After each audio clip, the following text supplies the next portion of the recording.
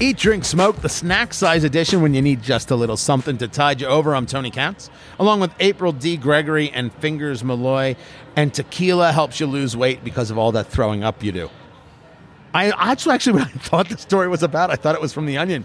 The American Chemical Society, April Gregory, found that sugars called agavins that are in the agave plant, or maybe they're called agavins, the agave plant was used to make tequila, helps lower your blood sugar. And therefore, you lose weight. So they took mice and they said, we are so going to get you loaded and take advantage of you. They were given a standard diet and drank water containing added agavins. They ended up eating less overall, had lower blood sugar levels than mice that did not consume the agavins. So they also found out that the agavins, April D. Gregory, because I know that you're always concerned about health, and you're like, how can my margarita further help me? It produces a hormone. You're actually seriously right, and I'm not kidding. I know I'm right, April. Yeah.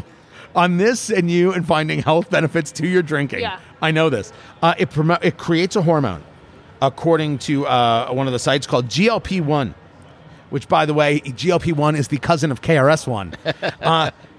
Who had a KRS reference? Who had a KRS-One reference in here? Stop reading a dead book for a live god. That line sometimes plays in my head. I'm like, wow, that's heavy. Keeps the stomach fuller longer, produces insulin, which means it could be beneficial for type 2 diabetes sufferers. All I've ever heard is that tequila makes you puke. Tequila is the end all. Tequila makes her clothes fall off? You haven't heard that? Wow, no. April D. Gregory. My God, I have no idea. Shocked. Are you I'm not somewhat saying winking from, at I'm me? not What's saying from happening here? experience. Oh, sure you're not. It's a saying I've Right, heard. that you heard from Fingers Yeah, D. Malloy. I think it's on a song, actually. I have never ever heard that before in my life. Listen. I'm not a margarita guy. There's how much do you enjoy a good margarita? You're like talking my language right now. Oh. Margaritas, agave, And why do we review bourbon? tequila. So here's a few things. At this point in my life right now, I do eat a more clean paleo-ish diet, and so when I'm making a margarita, I utilize agave syrup. Oh, stop it. I utilize agave when I'm making one at home. Agave, a very nice tequila, and then fresh squeeze lime, lemon, and orange juice. And then I use a LaCroix lime in it. Anyway, so I do use the agave at this point in my life. Now, let me take you back to my 20s. Can we take you back to being a hipster and Right. being that is the most woke Agave is a beneficial. margarita I'm sorry, I've the ever story's heard not. of. But let me tell. As far as helping you lose weight, let me take you back to my 20s. Please do. Where Like last year. Yes. Aw. I wish. So I drank tequila that was my go-to Day. every weekend. Day. For going out every weekend Day. downtown or the other places we go out. Go ahead, say every it was weekend tequila. again. Every weekend. Day. Stop. Tequila is my go-to because, well, if you do a couple shots of tequila, you don't have to spend all night drinking beers, right? But B, Oh my God. here's the other thing. It was a time saver, Fingers. I drank all the tequila because who had time for all of those and beers? the other thing is when Want to get drunk? But who has the time?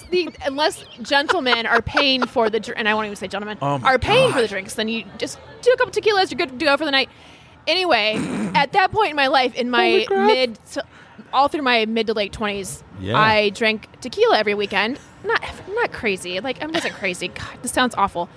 I did not gain weight. So I am going to say that this would be true. Normally, if you drink a lot of booze, you gain weight. When you drink beer, when you drink a lot of beer Right. because of the carbs. Right, but with the tequila, didn't have a problem So what gaining you're weight. saying is when you were in your 20s and your metabolism was much better, you Stop didn't gain it. weight. Well, Stop you it. know, No, because at 25, for a woman at 25 is when it starts really getting different. Wait, what?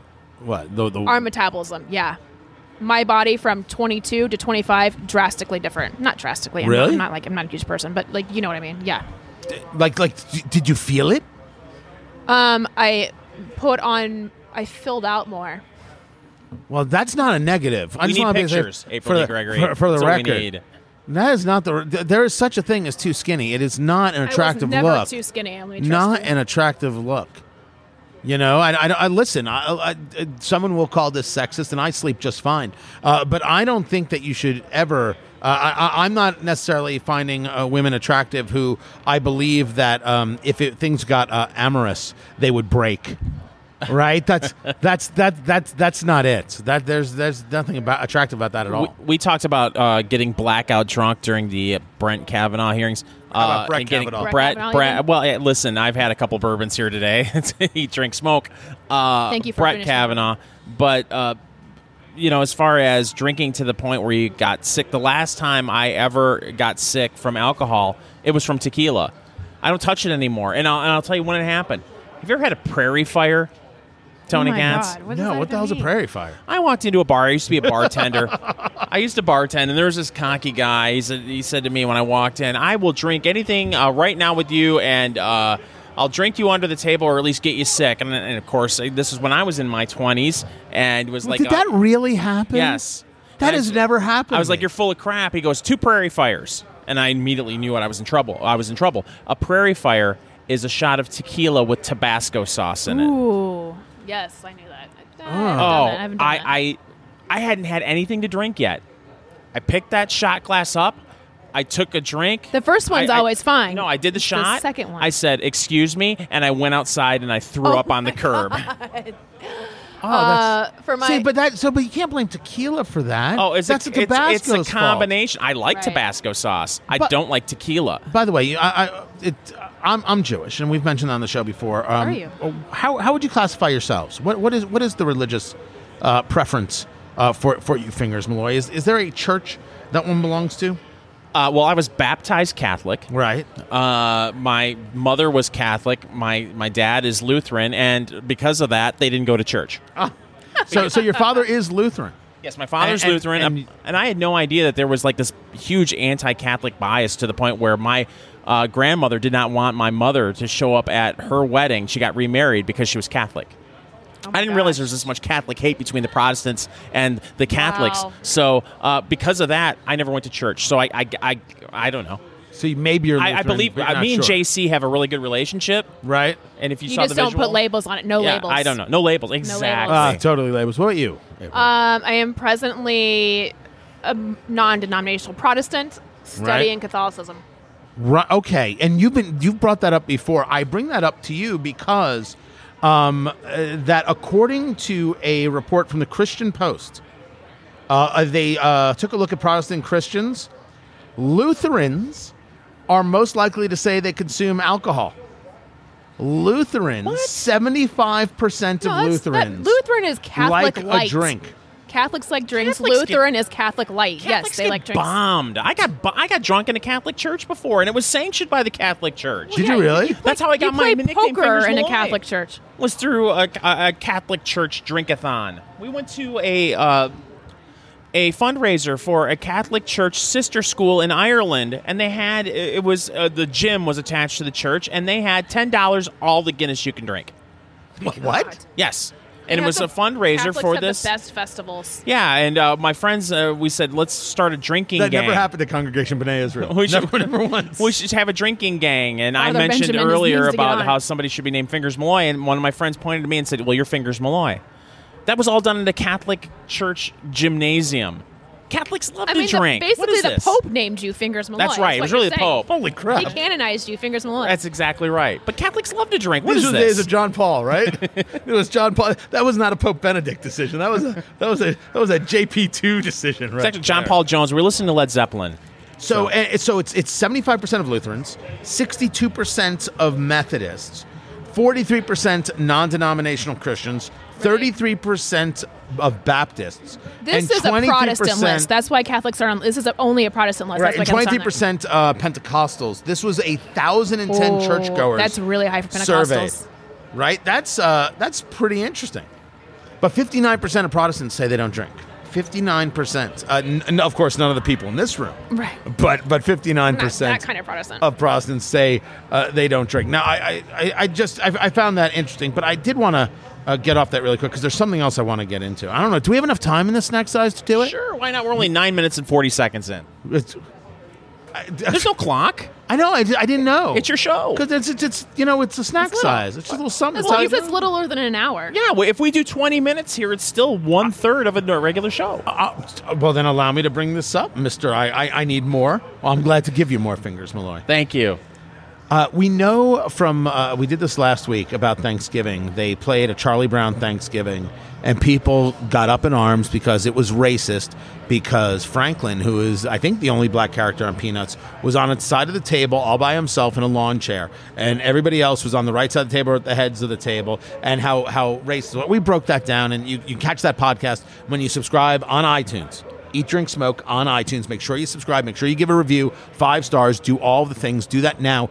Immediately. Go, please, subscribe and review. And April D. Gregory will personally say thank you. And drink tequila with you. Hold on. April D. Gregory will personally say thank you. I will. She'll say thank you. Thank you. There it is, right there. See? Do it again. I love it when you show up for rehearsal. So now we've moved off Charlie Brown. And we are on to Rudolph the Red-Nosed Reindeer, because this has now been called out for being seriously problematic for its displays of bullying, racism, homophobia, and verbal abuse, sexism, bigotry, lack of acceptance, and even exploitation of workers. It was Huffington Post that said that Rudolph the Red-Nosed Reindeer is seriously problematic. The whole idea of bullying and Rudolph the Red-Nosed Reindeer, I thought that was the whole damn point of Rudolph the Red-Nosed Reindeer, that he was bullied, that he was ostracized for being different, and then everyone realized, wait a second, he's different, so he's still great. No, you're exactly right, until you get to the point where it wasn't until Santa needed him that he had value. When Santa needed him is when, because it was foggy, and they needed his nose, and then it was, take the cap off your nose, Rudolph. We need you tonight. That is when they had value in Rudolph. Not until he was needed. And no one should have value based on when somebody else needs them. You should have value because you're a human and all of us have value. Wrong. We all have value. I don't disagree with that, but Rudolph had to value himself. Why would you value yourself if your dad was verbally and shaming you because your nose? Santa, there are plenty of people Donner, who have crap fathers, and it's terrible. But you should, right? You're right. Plenty of people do. But when you're a baby deer or a baby human, your dad should not be telling you, I'm disowning you. This whole thing is why I'm Jewish. I don't need any of this crap. Listen, I don't need to have some kind of Rudolph Santa thing. It's bad enough I had Abraham taking me and saying, you know what, God, I'm willing to kill this kid, to make you happy. And then all of a sudden God's like, no, you don't have to do that. And the kid's like, what the hell, man? That story is legend. But do you really think that Rudolph is this really terrible story and shameful and shouldn't be aired? Let me tell you, before this story came out a couple weeks ago, and by the way, I could be convinced, change my mind. Right. So before this came out a couple weeks, because I have a 3-year-old, so she is obsessed with Rudolph, right? So we're listening to the song every day, the movie, the book, as I'm reading her the book, I'm going, oh my gosh. Like his dad is physically saying, you can't be like this. I'm putting a cap on your nose. And Santa says, Donner, you got to do something about his nose. And then he runs away, obviously. And then, obviously, all of his friends at the reindeer games don't like him, and they're making fun of him because of his nose. And the reindeer games coach, who's supposed to be training him how to be a flying reindeer, says, you have to leave. And then Rudolph runs off. And then, finally, Rudolph is like, you know what? I'm going to go back. And he goes back, and then all of a sudden, because Santa needed him because it was foggy, that is when he was acceptable to them. So Santa's just a little bitch. Santa's an asshole. Dude. So is his father.